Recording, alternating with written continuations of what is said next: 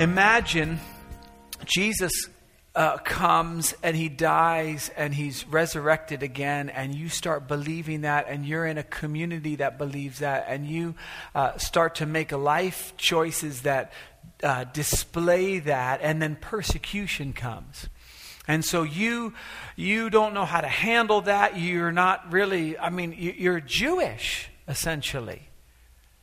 And you believe Jesus was the Messiah, and it didn't work out the way you thought, but he rose from the dead and he conquered sin and death, and there's all this doctrine, and people are showing how he fulfilled the prophets. He was on the road. Jesus himself was on the road to Emmaus talking to two guys, and he showed them from Moses and the prophets all the ways that he had fulfilled these prophecies. And so you kind of start out and you're sharing everything, and you're part of a community, and God's doing miracles still, and the apostles are doing miracles and all this kind of stuff. And then persecution comes and you're scattered. You're away from the community you're away from the church and you start kind of having these thoughts like, man, I serve the God of the universe, and yet we're being persecuted and we're scattered. And all of a sudden, this letter starts getting circulated that's from Jesus' brother. And so so what I did was I sat down and I said, I'm going to try and place myself in that kind of mindset, and just read the book as though I was somewhere else, maybe in a farther away town than I grew up in. I had to kind of leave everything, and I get this letter from Jesus' brother. And so I sat down and I started reading it, and I'm like, this is really disjointed. Now here I am in about 44 AD critiquing Jesus' brother's writing, right? Because it starts off and it gets really disjointed, and then he goes on to a topic and then leaves that topic and goes on to another topic and then goes back to that topic. And I'm like, Jesus' brother has ADD. It's written with someone who has ADD.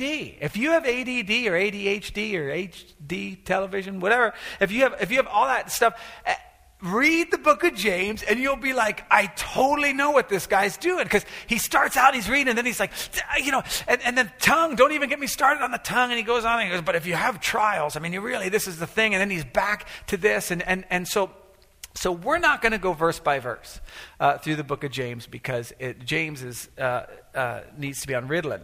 And so we're going to go through kind of so anyway, before you judge me, then I started reading, because I read through the book of James, and I'm like, wow. And I started reading commentaries on James. Am I just missing something? And all the commentaries are like, James is crazy. They didn't say that because they're super smart scholars and stuff. They're the confusion. They use bigger words. And so if you outline the book of James, because we kind of have this Western process of thought, you can outline something. The outlines of James range from 2 points to 25. Everyone's trying to get it done, but I don't think you can. I think James has ADD, and we're just going to have to kind of learn the way he was writing and adapt to what he was doing. And so I started looking for the major theme of James, and that is not hard to find at all. And it goes into the idea of testing. And testing is something that as Americans and as our culture, we actually value. If you look at the products you have, maybe you're wearing a watch, or you have a phone, or you're wearing some pants, hopefully. All these things have been tested. We value tests. I got some pictures behind me that show some of the tests that we value. You need some tests, yo. Okay, that's not it. So let's go to the next picture because that one. Okay, there's a car. Cars, what they do is, because the cars is a global market, they want to make one car that can handle whether it's in Iceland or whether it's in the Sahara Desert. And so they run all these tests. And this one you can see is in like a little laboratory thing, and they freeze them and then they heat them up and they do all this kind of stuff. Go ahead to the next picture there. That's a bear. In Yellowstone, they actually have a product testing facility that uses bears. I don't know if you knew that, but if you're going to go hiking and you have like a bear container, it's probably been tested in this facility. And you can imagine how valuable that testing is, right? We value testing. There's another product that's being tested. It's kind of like a refrigerator. So if you live in an area where bears are, you don't want them getting into the fridge. And so go to the next one. That's testing golf balls. It's a little robot that does a swing and then analyzes how far the golf ball goes and writes out some things and checks compression. So if you play golf, you might have one of these in your backyard. Okay, go to the next one. Okay, now this one I thought was really cool because Kramer from Seinfeld is in it. This tests shoes back in the day. And you'd put shoes on this machine, and you can't read it on the bottom, but it says, the lifetime of a pair of shoes is only a few hours when this machine starts turning. One shoe at a time is artificially walked on a revolving belt. Researchers, okay, that's what we refer to back in the day as a researcher, can tell how each will last in actual wear. So there's your shoes being tested. Go ahead to the next one. Here, this is a printer, and it says initiate robot uprising. If you don't test your products, they'll all band together and take over. And then I think I have one more in there somewhere. Oh yeah, the Nokia phone, they test to make sure that it won't crack. Do I have one more? I don't know if I do or not. Okay, cool. Right, we value testing. We value testing on the products we have. As a matter of fact, we expect testing. We expect our products to be tested. You know, if you go and buy an SUV and you say, well, how did it fare in the crash testing? And the dealer says, oh, we don't do that here. It's far too expensive. You ruin a lot of cars that way. We just don't. Or you're going bungee jumping. You know, how's the bungee? Suppose it breaks, then we don't have a bungee, right? You know, I mean, it's like you expect things to be tested. We value things. We expect them to be tested. If you have a heart trouble, right, what do? You go to the doctor, and what do? They run a bunch of tests. They run a stress test. They try to put your heart in a kind of under stress that you might not see because you don't want it to fail. See, things get better the more they're tested. As a matter of fact, to a researcher, failing a test is not failure. It's information. If you have a product and you start doing some stuff, you have I have my phone in my pocket. Well, they take these phones and they drop them. They have a drop test. They want to be able to drop them. You thought I was going to do it. I'm not going to do it because I don't know where they put the limit of the drop, but they drop them so that when you drop your phone, Now, if it fails, the researchers don't start crying and holding each other. It'll be okay. They're like, okay, now we know. And what do? They go back and they redesign the product so that it will pass the test. See, we all know this. We see it. We see it with people. Anything we value, we want tested. The gold that's in your watch, it has a number, 14 karat, 2 karat, 28 karat. Why? It was tested. That diamond that's on your finger, it was tested for cut, clarity, carat, and color and cost. Right? The 7 C's or whatever it is. It was tested. You want it tested. Matter of fact, when your fiance gave it to you, you probably went and had it tested to see how much they love you, right? Because we ascribe value to things that are tested, things we value. Your doctor, went through a lot of tests to become your doctor, and you want to look at his wall and see that he went through a lot of tests. Your lawyer went through tests. Things are more valuable the more they're tested. Things become better the more they're tested. And we understand that until it comes to our faith. We do not want that tested at all. For us, our faith is supposed to serve one purpose: salvation. Whether you're in or whether you're out. That's what faith is for. I had faith in Jesus Christ. I got the diploma. It says saved. And so we go and we try to share our what? Our faith. But guess what people want to know? Has it been tested? You say, it doesn't need to be tested. See the diploma. Saved. We pray. We get on our knees. We lament with our friends when our faith is tested. God, please don't let us be tested. Don't test our faith. I don't want to go through trials. I don't want to go through testing. But see, here's the thing. Maybe the salvation test, the ticket in, is just entrance into the lab to begin the real testing. And if we knew that up front, would we really have signed up in the first place? And maybe failing a test isn't necessarily so horrible.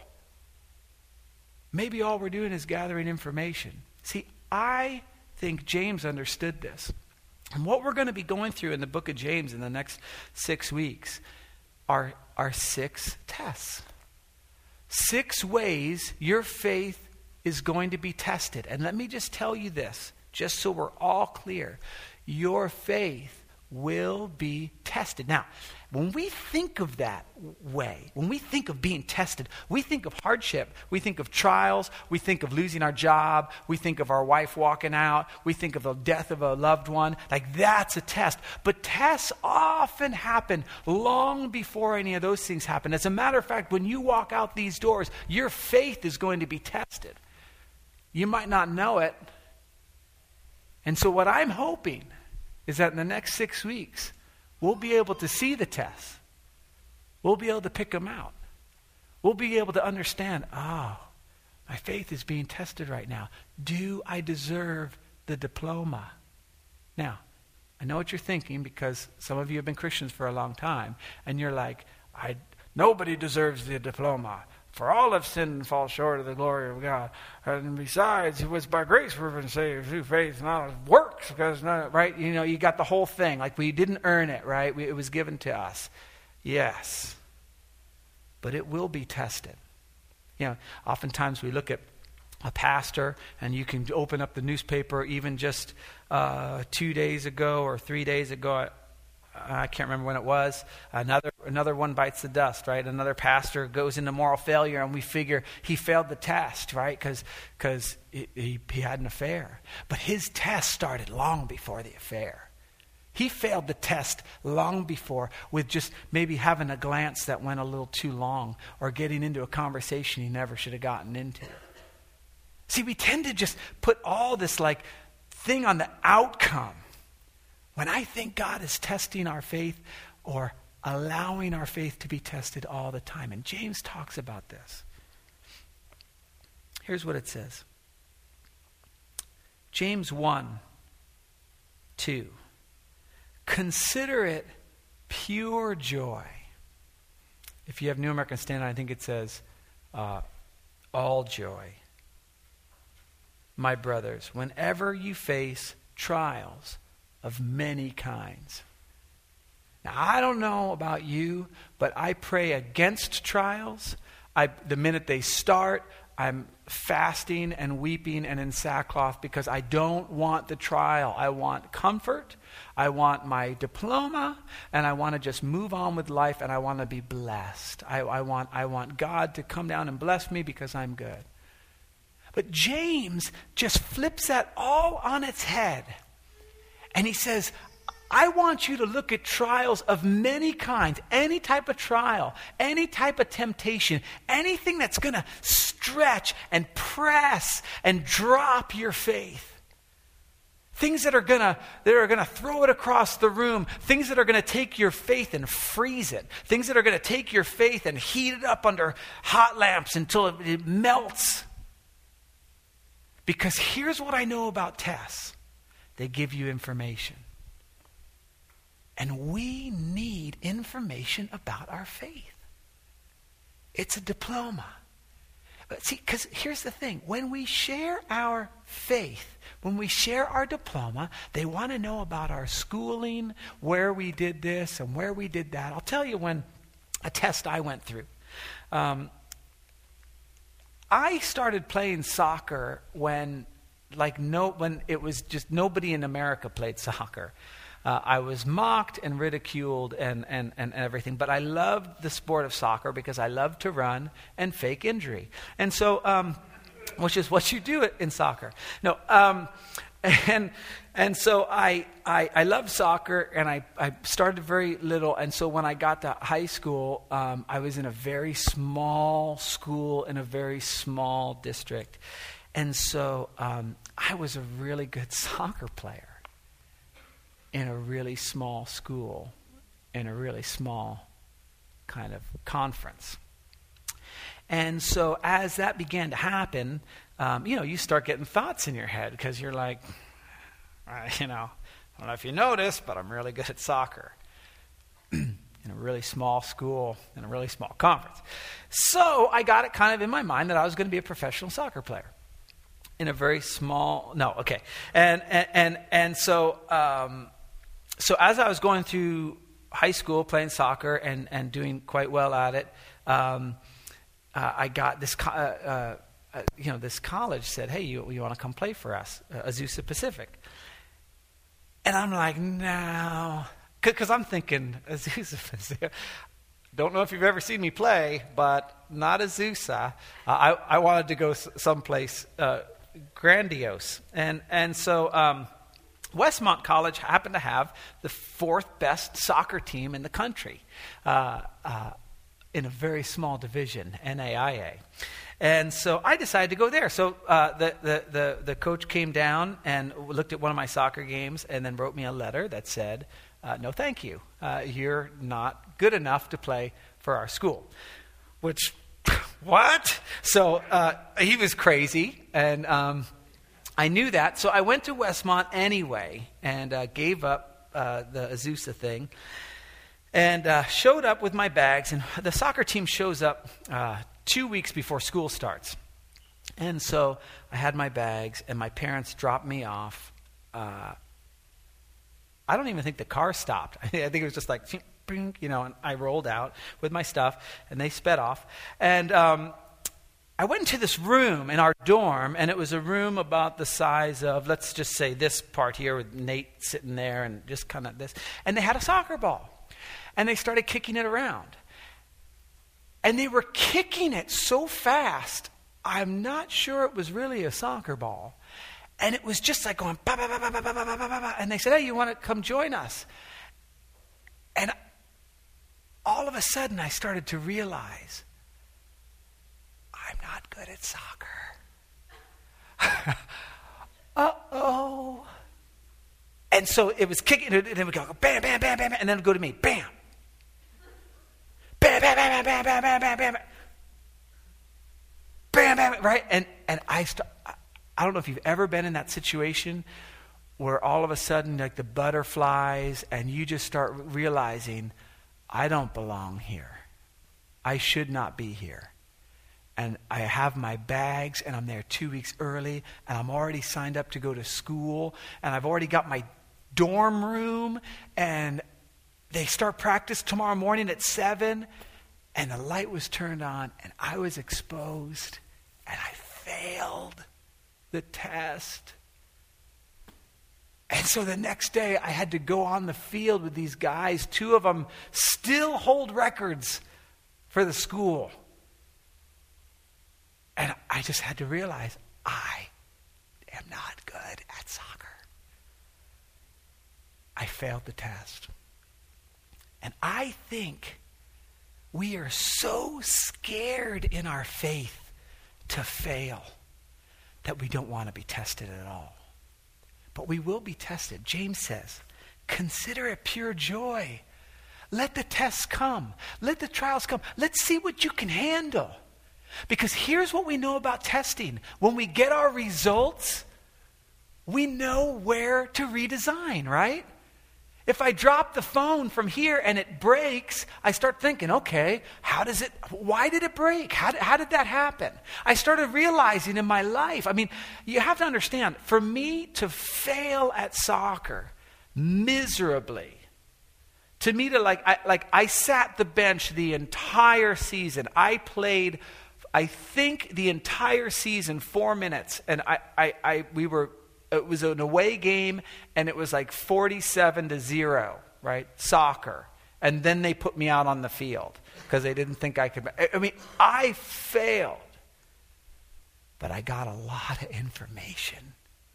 A ton. And see, I think that's the thing that James is trying to say. Here's what he says. Now watch, this is fabulous. Because you know that the testing of your faith develops perseverance. If you want faith that lasts, if you want faith that can handle anything, if you want faith that's going to just totally rock it, you have to be tested. Consider it pure joy, guys, brethren. He says brethren 15 times in this book. Brethren, when you're tested, rejoice because you're getting information and you know that the testing of your faith is going to produce something. And then it says in verse 4, so the testing of your faith develops perseverance. Now listen, perseverance must finish its work. You gotta go through the whole thing. If you want the real nice shine, you've got to go through every level of sanding. You can't just stop and go, wow, that was hard, that hurt, I can see metal. You've got to go again. Perseverance must finish its work. And then the promise will blow you away. The promise is what makes us, in verse 2, consider it pure joy. It says, perseverance must finish its work so that you may be mature and complete, not lacking anything. That's what God wants for you. It almost is kind of a health and wealth, pie in the sky thing. God wants you to be blessed. He wants you to be mature, complete. He doesn't want you to lack in anything. Oh, and guess how you're going to get there?